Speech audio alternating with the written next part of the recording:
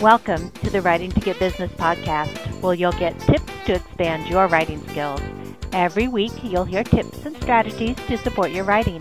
Pat Iyer is your show hostess, a ghostwriter, editor, and author who has written 48 books. Sit back, relax, and listen. Here's your hostess, Pat Iyer. Hi, this is Pat Iyer with Writing to Get Business, and I have with me today Dave Bricker.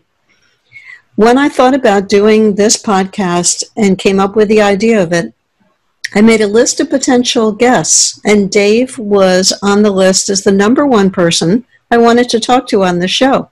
So I'm delighted that, Dave, you can be with us today. Very happy to be here, Pat. I'm honored. Dave and I met through our involvement in the National Speakers Association, and I remember meeting him at a reception for people from Florida who were at our annual conference. Dave has an interesting background with lots of areas of expertise, spent some time in his life living on a sailboat without a permanent home, and has developed a real expertise in writing, in editing, in ghostwriting, and helping people with that creative process. Dave is the author of 12 books. So I'd like to start with that, Dave, to take you back to when you thought of writing a book for the first time. What went through your mind, and what took you from that 0 to 1? That hardest step, I think, for any author is writing your first book. Well, I always knew that I'd write a book because I spent that early part of my life sailing in search of stories, because I met people who had great stories. And when I realized I was living in this secret floating village in this world that nobody really knew about, I knew that this was like living in Tortilla Flat or something out of a Steinbeck novel. I started writing things down. I started taking pictures. And at that point in my life, in my 20s, I was very much accumulating stories for something I'd do later. And in my work as a graphic designer, eventually, that 20 years later came, and somebody came to me, a wonderful novelist by the name of Richard Geller, and he came to me with 3 novels that he'd written, and he wanted me to typeset, because I do old school typesetting. I don't do much of it anymore, but go into a antique bookstore and compare that to what you see in a normal bookstore. There's no comparison. Mm-hmm. And I did the covers, and I started learning about the publishing process. And at that point I said, it's not that difficult. I can do this. And I began to write. And I guess my first experiment in real writing was a novel. And a friend of mine had some wonderful sailing and adventure stories. And I started by creating 3 novels about his true life adventure stories. And in doing that, I learned a lot about the publishing process and wrote a little book about self-publishing, thinking, okay, I've got the art stuff over here. Let me try to create a product that someone might want to actually buy. And we can talk about that difference between fiction and nonfiction and writing for business if you want. But then I started writing and working on the craft of writing, discovered the merits of working with an editor, no matter how polished you may be, and got on that journey. And I'm still on it. And God, I've got almost 30,000 words of the next book in the can. I just keep doing it. It's a sickness. I would call it a compulsion, maybe not a sickness. Your friend whose stories made up the novels, were you ghostwriting those stories for him, or were using his life as the basis for the character in the novels? Well, he never approached me and said, hey, Dave, will you write a book about my stories? This was a sailing buddy of mine, and I knew him for 20 years. And I realized that, he was just a gifted, natural storyteller, and he'd close his eyes and go into his memories, and the stories never drifted. They never changed when I heard them over the years, and I realized, wow, this stuff is true. I want to write this down. This is not sea stories in the traditional sense. Mm-hmm. This guy's either he's diabolical and has spent immense time crafting all the details and really getting, no way. Truth is stranger than fiction. And I took his stories and they formed the basis of the 3 novels. And that was my introduction to writing. But I did it. I guess I wasn't ready to tell my own stories. And I had these wonderful stories of his that I practiced on. And I mean, their first efforts. I don't push those books, but every once in a while I go back and I'm proud of them. I think they were a good first effort. I worked very hard on them. Eventually I wrote a sailing memoir called The Blue Monk, which was the name of my sailboat in my 20s. It was named after the Thelonious Monk tune. And that talks about the crazy world of living on board a sailboat in Miami in the 1980s, what the Anchorage community was like. It talks about sailing up and down the Bahamas as a young man by myself. It talks about crossing the Atlantic in a wooden boat, and it just creates a picture of a time. It's a memoir. And I think for some of us, it sounds incredibly romantic and carefree, and yet I know there must have been hard times and hard work and bad weather and boat breakdowns that you had to figure out how to fix. And yet still it seems like that would be a way of living that would be so far beyond the ability of many people to be able to attain. Well, it's, as far as attaining it, I'll work backwards on your question. As far as attaining it, I left with $30 in my pocket and a locker full of food and dreams. And it was a little 26-foot boat I bought for $3,000. And I odd-jobbed my way up and down the islands. And if I made a couple of $100, I was able to live on it for a few months. I was catching fresh fish. All I needed was eggs and vegetables and basics. And I in that time of my life, I did fine. As far as it being romantic, I think that's actually an excellent word for it, because when we think about romance, well, there's always that wonderful, sexy, lovey-dovey kind of that beginning part of it. And then you get into the differences of opinion, and you find out that the person you fell madly in love with is actually human and has flaws. And over time, you decide whether or not this is someone you're going to spend your life with or not. And reality sets in, and that's the nature of romance. And long-term romances are not long-term honeymoons, except perhaps in very rare cases. And so, yeah, sailing is like falling in love. It can make you feel so sick that you want to die. You can get lost at sea. You can just lose your way and feel cold and abandoned. But when the wind is just right, there's no better feeling in the whole world. Mm. My father gave me a book that I read many years ago about a young man who sailed around the world in a small boat and then got a lot of publicity, a lot of backing, came back to the United States and had a hard time integrating back into society. He went to Stanford University for a while, dropped out, became very depressed, went into a deep depression at a time when his house that he was trying to build was partially done, and he and his wife were living in this cold, leaky basement of this house. And then he never wrote a third book. The lessons that he learned going around the world were incredible in terms of having to rely on his own ability to repair his boat. You know, it seemed like such a tale of adventure that I think he was 17 or 18 at the time that he did this, that it made a strong impression on my father. It was one of the things that I made a decision to read after my father died. It took me years before I read this story. The elements of a story are something that I know that you have studied, and you spend a lot of time crafting stories. It sounds like you got exposed to a master storyteller early on. Can you share with our listeners some of the points that we should be considering when we're integrating stories into what we do? Well, I'm going to bounce off a point that you made about that feeling of isolation that a big story can impose upon you.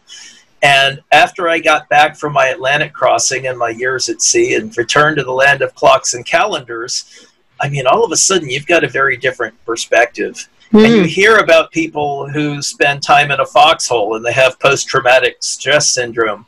We used to call it post-island stress syndrome, PISS, and you come home and you don't quite fit in, and you go to a party and someone says, "Oh, you're that guy who lives on a boat, cool," and you're thinking, okay, well, put me in a cage, I'm the noble savage, right? I mean, no common frame of reference, and it's easy to carry that stuff around with you. But I think, coming to your actual question about storytelling, it's all great to have memories and experiences. How can you put them in the service of your reader? How can you put them in the service of your listener? So it took me a long time, but I dusted off my sea stories because everybody's got oceans to cross. People need to navigate. They need to stand watch. They need to trim the sails. They need to learn to trust their compass. One of my favorite lessons of all is, if you're the captain, whatever happens on your boat is your fault, no matter who screwed it up. Captain John Smith was on his last cruise before retiring. He was aboard the Titanic, captain of the Titanic. He was asleep in his bunk when the ship hit the iceberg, and he was standing in the wheelhouse when the ship went down. There are huge accountability lessons, business lessons, and life lessons to be gotten, well, from sailing and from whatever your own life experience is.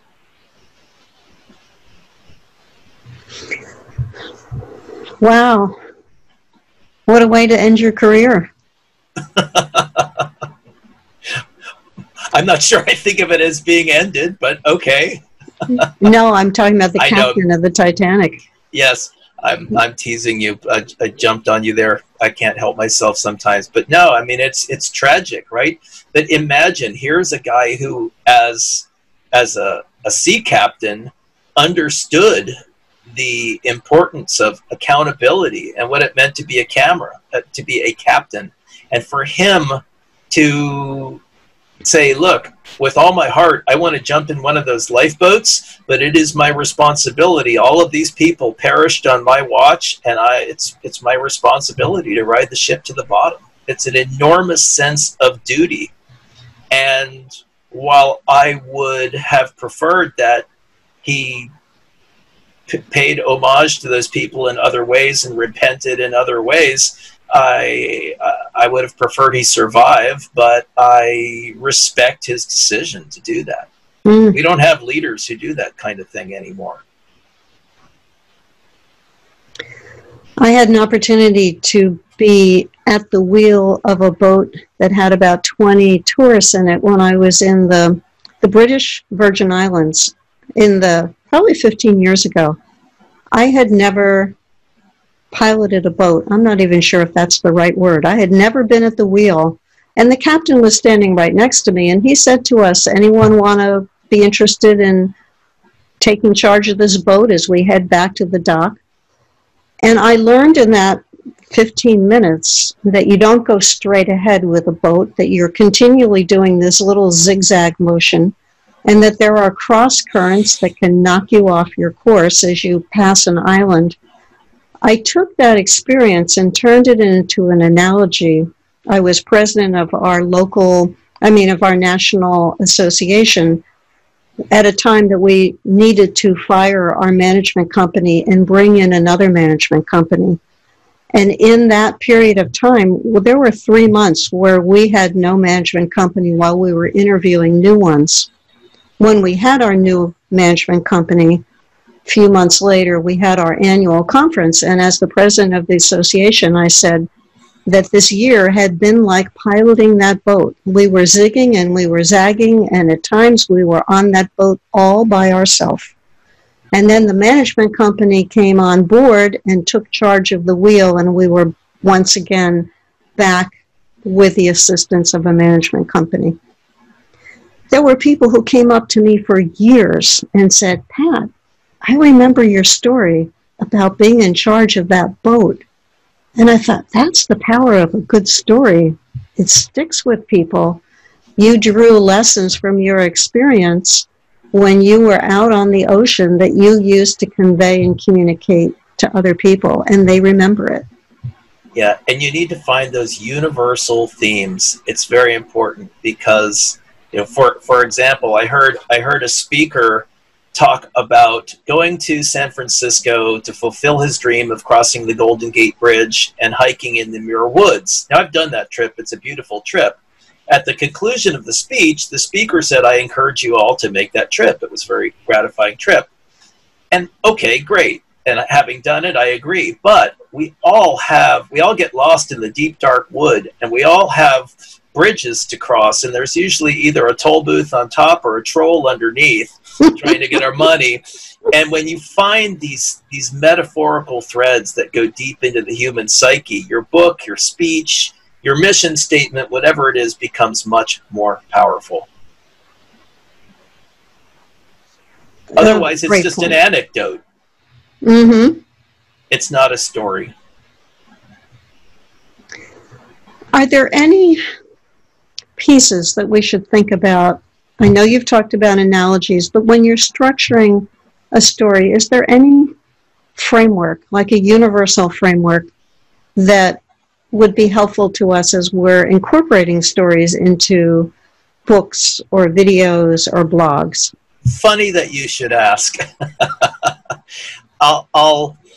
I start off with the golden rule of storytelling, which is that stories are always about people.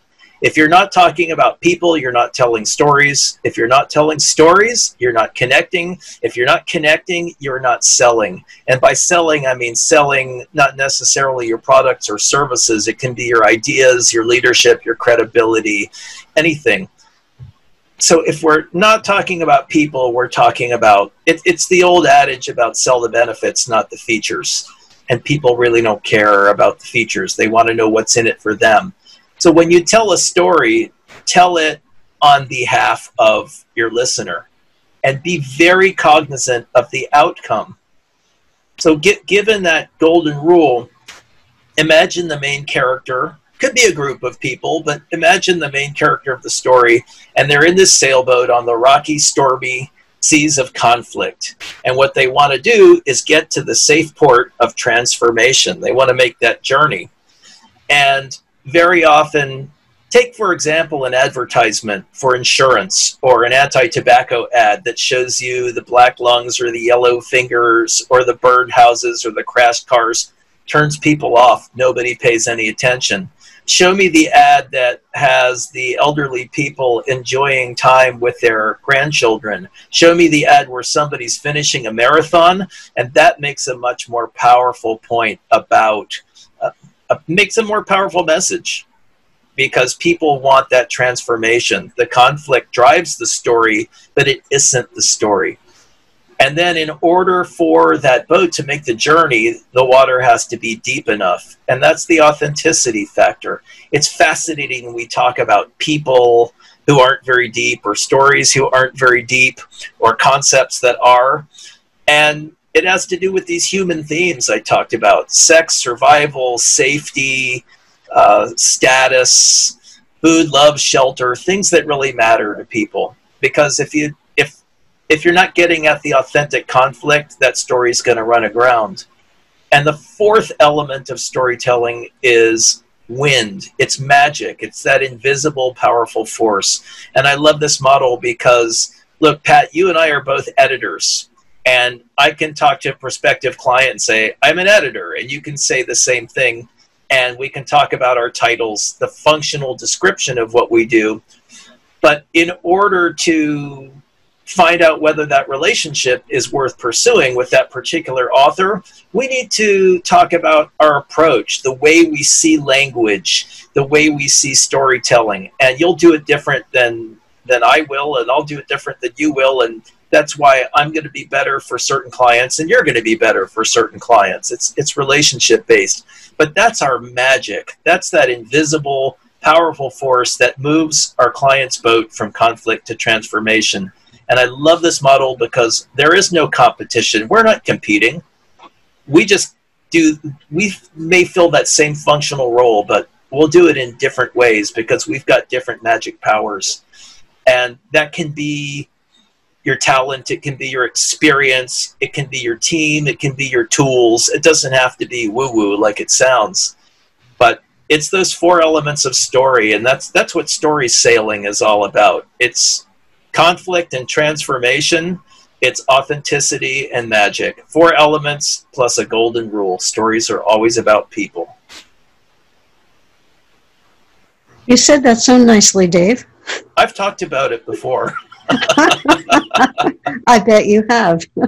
Yeah. Let me take you back to your books, because I think we've covered the early books that you've written, and I think we left off with the 3 novels that you wrote based on the stories of the sailor. Where did you go from there? Well, I went into a lot of other people's books along the way. I've probably done 40 books or so for other people, whether that was editing or typesetting or cover design or all 3. Not all of them were edited. I've just written a couple of books. I can't tell you for whom, for obvious reasons. But yeah, and then along the way, I think as I began to think about publishing, almost all of my clients and I are independent publishers, and we're self-publishers. And that has a bad rap for obvious reasons, because the average do-it-yourself book is kind of like a do-it-yourself airplane. It's not very safe or well-crafted.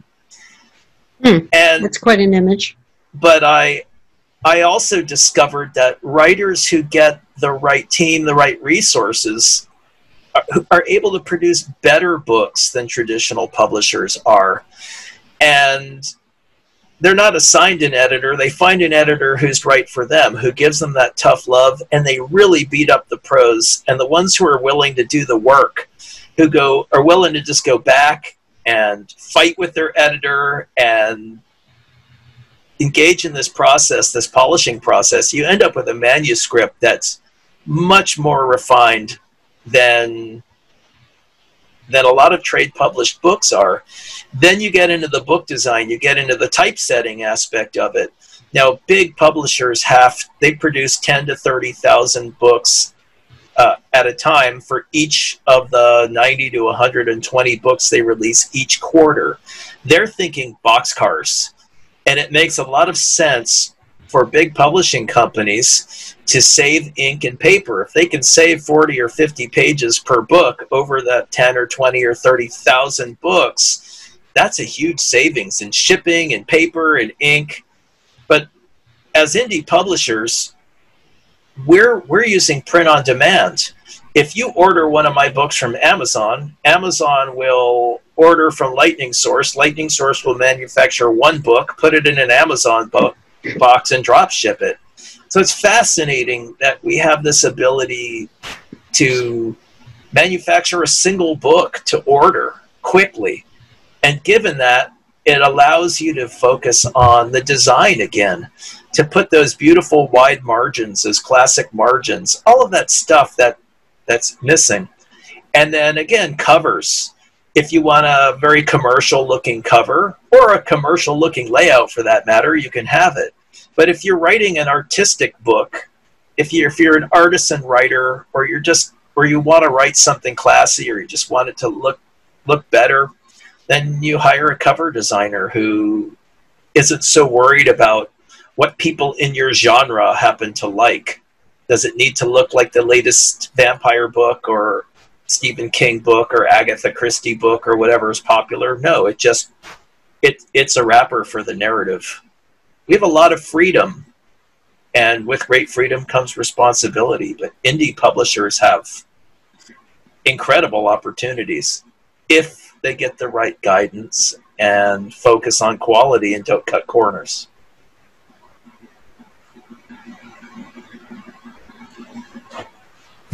You've really changed my perspective about the benefits of independent publishing, because I never considered the idea that you have a lot more freedom and flexibility over the quality when you are independently publishing versus a traditional publisher. I ghost wrote a book a couple of years ago with a man whose book was accepted by a major publisher. And the cover that they came up with was dreadful. It was the most horrible image I had ever seen. The man I was working with is African American, and they put an African American character on the cover who looked like Little Black Sambo, and he was running away from a bull. And we went back to the publisher and said, this is horrible. And they ignored us. It was like a caricature. It was offensive. It was a stereotype. It missed the point of the theme of the book. It was sort of in the right ballpark. And I'm deliberately not saying the name of the book to protect the identity of the publisher. Then we had to struggle with the publisher. We had to get our agent, our literary agent, involved to apply pressure on the publisher to switch the design around. And they were very reluctant. And it took some persuasion for them to realize that, no, this was not the right cover for this book. You don't want to put this little black boy running away from this creature on the cover. They did come up with a better cover. In hindsight, if the book had been independently published, that was not something that would have required that much struggle in order to get right. You end up with a different problem, which is that very often the author has some idea of what the cover should look like, and very often they're too close to the work, and they're trying to put the picture frame on this big picture they've just spent perhaps 1,000 hours or more creating. And in my experience, what happens is if someone hires me to do a cover, I'll deliver that cover, and the first response is shock. And then 15 minutes later, say, I didn't like this at first, but it's growing on me. And then 45 minutes later, I get a call. I came home, I showed this to my wife. Everybody loves this. I really like this. Let's run with it. But it's your work, and you've got a picture of what it should be. Now, going back to the big publishers, they're in the business of selling book product in large quantities. Imagine the size of these industries, and that every time they sell a unit, they make a couple of bucks. It's a very difficult industry. And the way they work, it's kind of like a mutual fund. They release those 90 to 100 books, 120 books every quarter. Some of those books are pretty sure bets. Somebody's got a celebrity tell-all book. They're going to release yet another version of Moby Dick or Charles Dickens or some sort of a set of classics that they know are going to sell. And then there are those perennial favorites like Mike Mulligan and his steam shovel and just the classics. So these publishers have a catalog. But as far as new books, big risk. Most of the time, the book gets its 90 days in the bookstore between 18 months and 2 years after it's been accepted for publication. And almost all of those books end up, the paper part goes to the pulp mill and they send the covers back to prove the book has been destroyed because it's not worth the shipping to ship the books back and warehouse them. The book, a few copies go in the remainder bin, and any future copies pretty much go to pay the publisher back for the loss. And hopefully the author's able to leverage the fact that they were published, picked up by a big house and move on and get another deal. It's very difficult, but they get a couple of J.K. Rowlings and a couple of Dan Browns in there that just sell millions of copies, and the whole thing pays for itself. It's a tremendous business. I have great respect for it. But it is a retail business. It's about moving product. And that's why the people in New York don't want you designing your cover. And they may make edits, even changing names of characters and things, because they have their ideas about what's marketable, how it's going to affect the readers. And hey, they make money and sell books. That's their mission. God bless them. I see indie publishing in a different light. I'm not going to sell enough books in most cases to make any kind of money. Most of my clients who are independent publishers, I tell them up front, you're probably going to pay me more money than you're ever going to make in books. So why should you do this? Because you get to be the person who wrote the book on your subject is one reason. It gives you instant credibility as a subject matter expert, and that can get you speaking gigs, consulting contracts, things like that that can really turn your business fortunes around. Give away those books to the right people and you're making money on the backside. The other reason to do it is because you're an artist. Some people oil paint in their basement. Some people weld dinosaurs out of automotive junk. And most of those people don't make money, but they find it very fulfilling to create their art. And if you're writing your novels or whatever it is, or you want to leave your memoir behind for your kids, go for it. Just don't conflate that with a good business opportunity. Build it and they will come rarely is a good business strategy. For any type of business, absolutely. Well, we've covered a lot of ground today, or a lot of water, using your analogies. Dave has shared with us an interesting background of spending time living on a sailboat, and has shared some of the romance involved and some of the trouble and the difficulties of living on a sailboat. He has talked with us about using your stories as analogies, bringing in people and elements that will compel the reader or the viewer, however you're incorporating your stories into your work, so that they get the lessons, the messages told in story form. He has shared with us that there are some significant advantages to independently publishing your book over what is a huge retail business that's built on volume, truckloads and trainloads and carloads full of books that have to be pumped out by the retailer who is interested in mass production. Whereas when you are independently publishing your book, you have much more control over the look, the feel, the cover design, the elements that you want to include in your book. And a book is a stepping stone for you. You may end up paying more for the production, for the editing, for the cover design, for the printing than you will recoup. However, if you look at only book sales, that's true.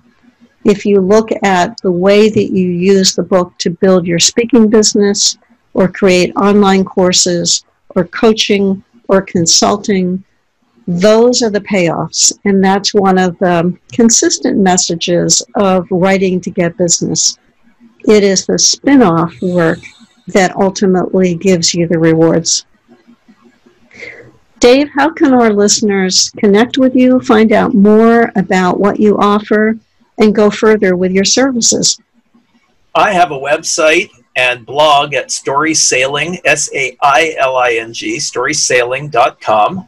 I blog every 2 weeks about writing, storytelling, and lately I've been doing a lot with virtual presentation work because I work with speakers, and of course storytelling is a big part of that.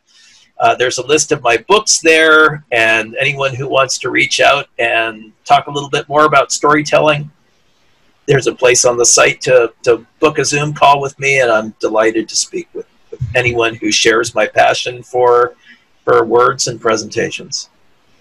Thank you, Dave. I appreciate you spending your time with me today. It's been an honor.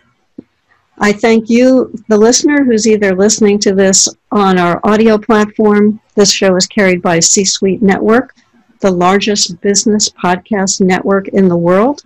And these shows are also on my YouTube channel. So please come back next week or pick another show in the lineup and get some wisdom from writing to get business.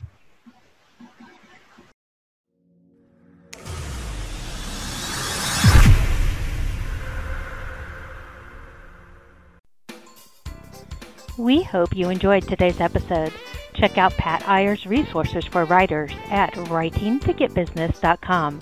That is WRITINGTOGETBUSINESS.com. Coaches, consultants, and entrepreneurs work with Pat so they can get more business by writing and sharing their expertise. Check out Pat's resources on writingtogetbusiness.com. This podcast is a part of the C-Suite Radio Network. For more top business podcasts, visit c-suiteradio.com.